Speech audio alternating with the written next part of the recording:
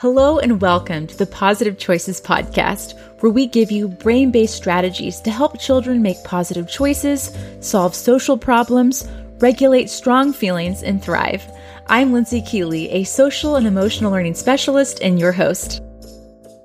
Have you ever been with someone who's having a hard time? Maybe they're suffering in different ways, or they're just going through a challenging season, and you're there, you're being present, you're practicing that compassion. And then all of a sudden, you start to take it on. You have a pit in your stomach. You start to feel nervous and your hands get sweaty. That might be the slippery slope of empathy. In this episode, we'll talk about the amazing benefits that empathy has when it's cognitive and adaptive, and the other side of empathy that might make you a little less effective, and it might not be strengthening your relationships like you'd like it to. Let's get started. Hey everybody, thank you so much for tuning in, and you all live super busy lives, so it's really special to me when I look on my podcast dashboard and I see how many downloads we're getting and that you're taking time out of your busy days to listen. It's just super meaningful, so I wanted to thank you. And I also wanted to let you know that I am way ahead of the game. Normally I record my episodes on Sunday or Monday. I know, super close to when they air on Tuesdays. I just kind of like to let that, that inspiration flow right up until the end. Some people might call it procrastination. I choose to call it inspiration. Inspiration on a tight deadline. Anyway, I'm recording this on a Thursday, which is a lot faster than I typically do, but that's because I just got off the phone with my brother. We were talking about this last week's episode, all about compassion, both compassion for ourselves and compassion for others. And I was reflecting on how being compassionate to others is sitting with them. And again, being with someone in their suffering, acknowledging where they're coming from, encouraging them to be kind to themselves, reflecting on and reminding them the common humanity that we share. It's normal to feel these types of things, holding space for it. And then the last part that was part of the episode was to be a listener and to not rush in to fix it. I just had this moment, this realization of the importance of pausing, again, being with that person, acknowledging what they're going through, and then asking, what does support look like? How can I support you in this moment? Is it being a listener? I am more than happy to listen to what you're going through. This is really meaningful to me that you're sharing with me. Can I continue to be a listener, or is there something that I can do to be a support in what you're going through right now? And I think that is something, that's my goal. That's what I'm going to work on. I'm going to work on being compassionate and then also asking, what does support look like right now? And so that's something that I want to start with for this episode, because we're talking about empathy. And there's a couple kinds of empathy that I was not aware of. And this is so important. I'm so excited to give you this information. I wish I had personally known this like 10 years ago, but hey, the sooner we learn things and once we get it, then we can move on from there. But we're talking about empathy, and this information comes from Atlas of the Heart, which is a book by Brené Brown. And in this book, she goes over, I believe it's 87 emotions and experiences that we can have in our human experience, and one of which is empathy. And she talks about that most researchers agree that there are at least two elements to empathy. We have cognitive empathy and affective empathy. And in her book, she writes, cognitive empathy, sometimes called perspective taking or mentalizing, is the ability to recognize and understand another person's emotions. Affective empathy, often called experience sharing, is one's own emotional attunement with another person's experience. And so I did not know up until maybe a year or two ago that empathy had these two aspects. We have that cognitive where you're perspective taking, you're, thinking about it. And then that more emotional piece, that emotional empathy where you're feeling what the other person's feeling. And this made so much sense to me, because when I do coaching, when I go into different schools and I'm helping teachers and I'm with them and they're telling me, I have these kids who scream and they run out of the room and they're slamming lockers. And I am able to sit with a teacher who I've met maybe 5 minutes 5 minutes before they're telling me what's going on, and I'm able to look them in the eyes and be present and say, I am here with you. That is so hard. I can connect. Hey, I call it the year of the sheep. This is the year when I had a student who literally hopped onto a sheep at a pumpkin patch petting zoo, and they were just riding along. And that was kind of a summary for what my life was like. We had a lot of students who had impulse regulation skills that were in the making. So that was a tough year. So I'm able to think back and call upon those memories and cognitively think about what that was like for me. And then I'm able to say, hey, I'm here with you. How can I help? What does that look like? What's our next step? And that's something that comes so naturally to me. So I was thinking, yeah, cognitive empathy, check, got that one. Now, the affective empathy is that feeling something along with the person who's struggling. So if someone is feeling really sad, you are feeling sad with them, right along with them. And the other one, cognitive empathy, that's when someone's feeling sad, you are understanding that, you're reflecting that to them, you're being a good listener. But here's the thing, empathy doesn't require us to feel what the other person's feeling too. That's not a prerequisite. If someone is feeling frustrated, their boss was not kind to them that day, or maybe it's your child and your child is so mad because they were not invited to the birthday party that everyone got invitations to. Empathy doesn't require us to feel that anger with them or for them. It simply doesn't. And up until recently, I thought that empathy was feeling someone else's feelings right along with them. However, when we lean into cognitive empathy more, it doesn't require us to feel that feeling, only to reach back into our own experience of whatever that emotion is, so we can understand what they're going through and then effectively connect with them. And I realize when I'm working with teachers who are having challenging years, I'm able to reach back into my memory bank and remember what that was like. But in that moment, I think what's allowed me to be effective, and when I say effective, I'm mainly thinking what's allowed me to have this longevity in my ability to continue to coach teachers is that I cognitively remember, and I use that as a means to help understand and connect with the teacher who I'm sitting down with. But here's the thing, for me personally, when it's someone who I love and they're close to me and they are in the other room throwing up. I'm thinking of the last time Thomas was sick. I personally have this affective empathy. I am feeling it on a personal, visceral level where I am feeling I'm hurting with them. And something that I've realized, this is my latest aha moment, is that in order to be effective, I don't need to feel something with someone, but I can reach back into my memory and my experience of that emotion and use that to be able to connect with them. And this is something that Brené Brown says. She says, affective empathy, feeling something along with the person who is struggling, is a slippery slope toward becoming overwhelmed and not being able to offer meaningful support.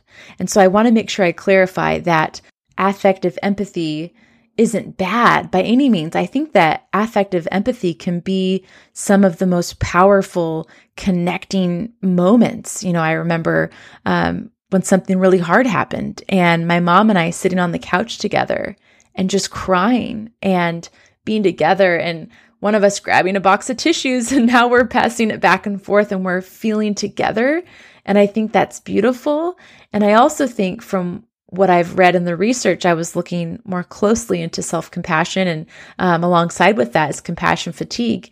And so I think what we have to be aware of is when that affective empathy, when it starts to overwhelm you, when you feel like you're being overwhelmed by that emotion and you're no longer able to provide that meaningful support for another person, that's when it's like a little red flag or a little light comes up on the dashboard of, oh, okay, I'm going to pause, get curious about what's going on, and maybe pivot, maybe come up with a different game plan, maybe kind of go back, downshift back into cognitive empathy and realize I'm going to breathe, notice, oh yeah, I'm starting to feel that emotional empathy. I'm taking on this other person's feelings. I'm feeling with them.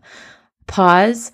Is this helping me in this moment? Am I feeling overwhelmed by this person's feelings? And if so, how can I go back into my memory bank, find an experience in which I felt lonely, remember an experience when I was sad, call upon that to connect, but do that in place of taking on that person's feelings. Because sometimes in doing so, again, you're not making yourself available or helpful for them because you're so caught up in the feeling with them. So to put this into action, to put this into practice, I want to talk about 3 things that I think are good go-tos in terms of deciding, am I utilizing the type of empathy that's going to be the most helpful, the most productive, and ultimately what's going to have the best health benefits for me where I'm not overwhelmed, and how can I show up in a way that's meaningful for the person I'm with who's suffering, and I'm not taking on their emotions to the point where I'm no longer effective or I'm overwhelmed. So number 1 would just be to be really mindful of your emotional state and your emotional regulation. So I have this glitter brain frame that I use, and basically if you know what this is, or if you've heard me mention it before, this is going to be major review, but it's a picture frame with liquid and glitter, and there's a picture of a brain, and when you shake it up, you have all the glitter that's being mixed around. So when your brain feels mixed up, when your brain's upset, being mindful of that, pausing and saying, okay, I think I might need to shift into cognitive empathy. Just keep an eye out for it. Realize, I'm too much into the affective empathy. I need to pull back. I'm still here with them, but I'm going to remember an emotion that I had that I'm a little removed from, right? So if you're a little bit removed from a memory, you can call upon that, but you're not in the middle of it. So kind of just keep an eye out for if you're feeling with someone too deeply to the point where it's not making you effective anymore. And secondly, being aware of the empathy that you might be having after the fact. So let's say you're with someone, they are having a difficult time. You're able to use that cognitive empathy. Check, you did great. You're able to be present for them. And then you also were able to be emotionally safe and calm yourself. But then here's something that can happen, and this is a characteristic of compassion fatigue. Compassion fatigue is the feeling of being helpless, hopeless, or powerless, feeling irritable, angry, sad, or numb. It's also associated with the sense of being detached or having decreased pleasure in activities. And here's the part that I want to highlight: ruminating about the suffering of others and even feeling angry towards the event or the people that caused the suffering. So the part that I want to highlight is ruminating about the suffering of others. And I think that sometimes when we go on a walk with a friend or we're sitting with a family member and they're going through a hard time, we can in the moment be strong and do the cognitive empathy. But then what happens when you get in your car and you're driving home? Or what happens when you wake up at 2 in the morning and this is a good thing, Like I want you to give yourself self-compassion, and also myself, I'm giving myself compassion. It's a good thing that you care. You have this deep capacity for connection and love for another person. And this just means that if you find yourself ruminating, and ruminating again is reverse, it's like worrying in reverse, where you're thinking about something that happened in the past and you're worrying about it. If you start to find yourself ruminating about someone else's suffering, pausing and asking yourself, is this helping the other person? Does this help my mom for me to be ruminating about the situations or the difficulty that she's experiencing in her life? And the answer is always no, right? And again, when I'm going through something, I wouldn't want my mom or my brother, husband, or dad, I wouldn't want them to be driving to work or out and about and then ruminating and just feeling awful about what I'm going through, because that wouldn't be helpful for them and it's not helping me, with what I'm going through. And so just realizing, pausing and saying, I'm noticing that I'm ruminating. I'm going to breathe. And what's the function of this emotion? Susan David, who's an excellent emotions researcher, she says, what the funk? And that stands for what's the function of this behavior, or this emotion rather. What is this emotion telling me? So if I find myself ruminating or worrying, I'm ruminating. I'm thinking back on someone's suffering and what they're going through. This is telling me that I deeply care for this person. And it's a reminder of, okay, I am going to acknowledge, yes, that's difficult. Yes, I love this person. And I'm also going to release that, right? Because it doesn't help me and it doesn't help the other person. And I want to share something for me personally. It's in this releasing of, I'm not going to hold on to that pain. But for me personally, because faith is important to me, when I am grappling with the suffering of others, the way that I release that is I pray. And I say a prayer to God, and I just say, God, I love my mom, my husband, whoever it is I'm praying for. And I know that you care for them as well. And I just ask that you would be with them, that you would comfort them, that you would give me discernment and guidance as to how I can support them. And ultimately that I would have peace so that I can be effective and supportive in this relationship. There's something called loving detachment that comes up in the psychological research. And I want to share a quote from Sharon Martin, who is a licensed psychotherapist who specializes in helping individuals who are struggling with perfectionism, codependency, and people pleasing. And something that she says in regard to loving detachment is, detaching gives us the emotional space we need, so we're not as reactive and anxious. It helps us be less controlling and accept things as they are, rather than trying to force them to be as we want. And an important thing to note is that detaching doesn't mean abandoning or that we stop caring. In fact, we have to detach because we care so much and we have this feeling that we want to be needed, we want to support.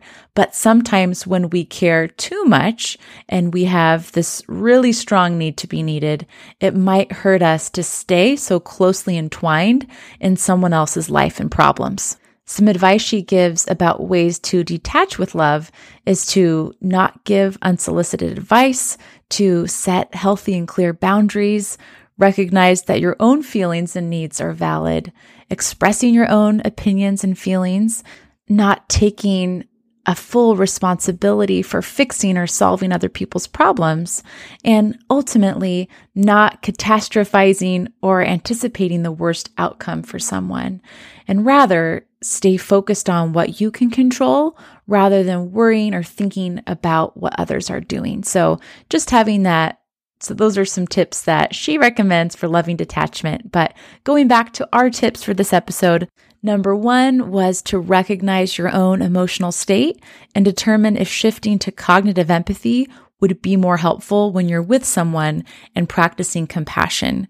Number 2 was to be mindful of how someone's suffering is affecting you after the fact. If you're ruminating about what someone else is going through long after you've been spending time with them, how can you release that, whether it's by prayer, by being really mindful about having loving detachment, just keeping an eye on that and finding a more adaptive strategy. And finally, my last tip that I'm practicing for myself is coming up with some kind of visual to help you when you have this rumination, when you have the worries or the anxieties about someone else's pain. And I think having a visual is really helpful. So when I was teaching and I had an excellent mentor my second year, the year of the sheep, I had so much sorrow and so much sadness as I reflected and thought about my students. And I knew that there were students in my class who were experiencing trauma, who would go home to traumatic home situations. And I always told Thomas, I think we should buy like a huge van and then I can just take care of these kids on the weekend so they don't have to experience the average child experiences that some of them were facing.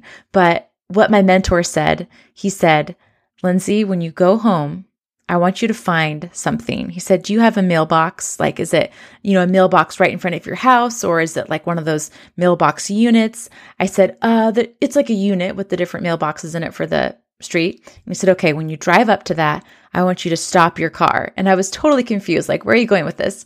He said, I want you to visualize you taking your worries, your cares, all of your thoughts about these students that you love so dearly. And I want you to visualize yourself putting those cares into the mailbox. And then tomorrow, when you get up and you get ready to go to work and you're driving to work, then you drive past that mailbox, you can take it out, and then you can think about it and be strategic about your thoughts around it and how you can move forward and be productive.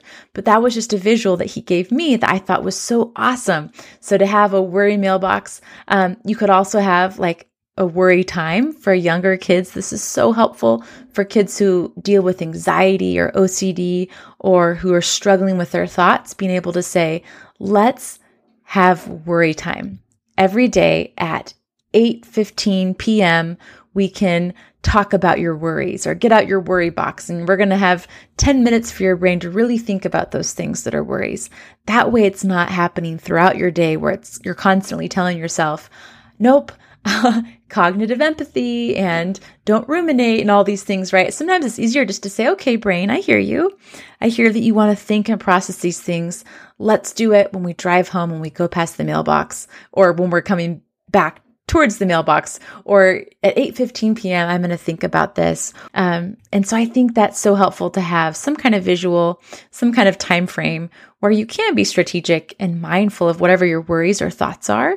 You're not just saying, I shouldn't have worries, I'm not going to do it, right? But you can also, if that's not effective, you can hold space for them and say, I'm going to be strategic and intentional about the amount of time that I think about this and when I think about it. Thomas and I have the 9 o'clock rule. And when we do this, it is amazing. And when we forget, we always say, oh yeah, 9 o'clock rule. So for us, the 9 o'clock rule is at 9 p.m., all of our difficult conversations, the emotional ones, the conversations that require a lot of cognitive capacity, right? The conversations where we might get really emotional or emotionally charged about different things. We just say, oh, it's 9 o'clock. We'll circle back to that tomorrow. Because as our brains get ready to go to bed, the amount of fuel that our brain has, the tank is lower. And that's when we go to bed and we sleep and we have this restful healing. And in the morning, our brains are better equipped to be able to problem solve, and our prefrontal cortex is operating maybe with more power, more intentionality because we've had our sleep. And so being mindful of maybe there's a certain time at night where you want to say, oh, it's 9 o'clock. We're going to circle back tomorrow and try to problem solve that situation then. You can use all of these strategies with kids just as you're practicing them personally. If you have a child who is highly sensitive, I know growing up, as you can only imagine, I was a highly sensitive child, and some things that I know were helpful for me and that would be helpful for other children and students would be basically these tips. Number one, when a child seems to be really worried about maybe a classmate, maybe you have a family member that's sick, being able to say to your child, I can tell you're really upset. You're really sad that grandma's sick. That makes sense that you're sad. I feel sad too about that. What can we do right now to help ourselves feel better and maybe even help grandma feel better? Can we make her a card? Maybe we can draw a picture for her. We can write her a letter. Maybe we can bake some muffins or cupcakes and go bring those to her. If faith is important to you, maybe you could say a prayer for her and doing something like that to support. And you can say something to the effect of, feeling sad is normal, and it's good for you to be aware of the fact that your brain feels sad about this.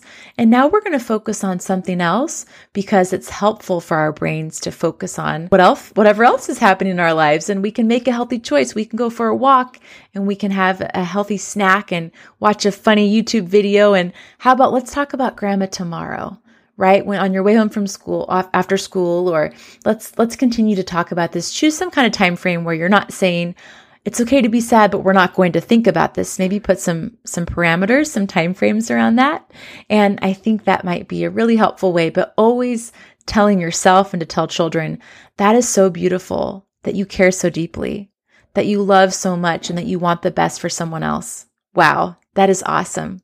Let's find some ways to help your brain continue to care for that person, but do it in a way where you can be healthy as well.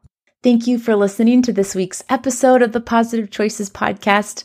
And next week, we are going to be talking about how our assumptions of others' intent influences our capacity for compassion and connection. And this is something that we were going to talk about this week. However, because I had that key learning about empathy and how maybe I was leaning more towards affective empathy and just some really personal key learnings, I just had to jump on that opportunity to talk about it. But next week, I am excited to jump back into that question of, are people doing the best that they can? Again, thank you for listening, and I will talk with you soon.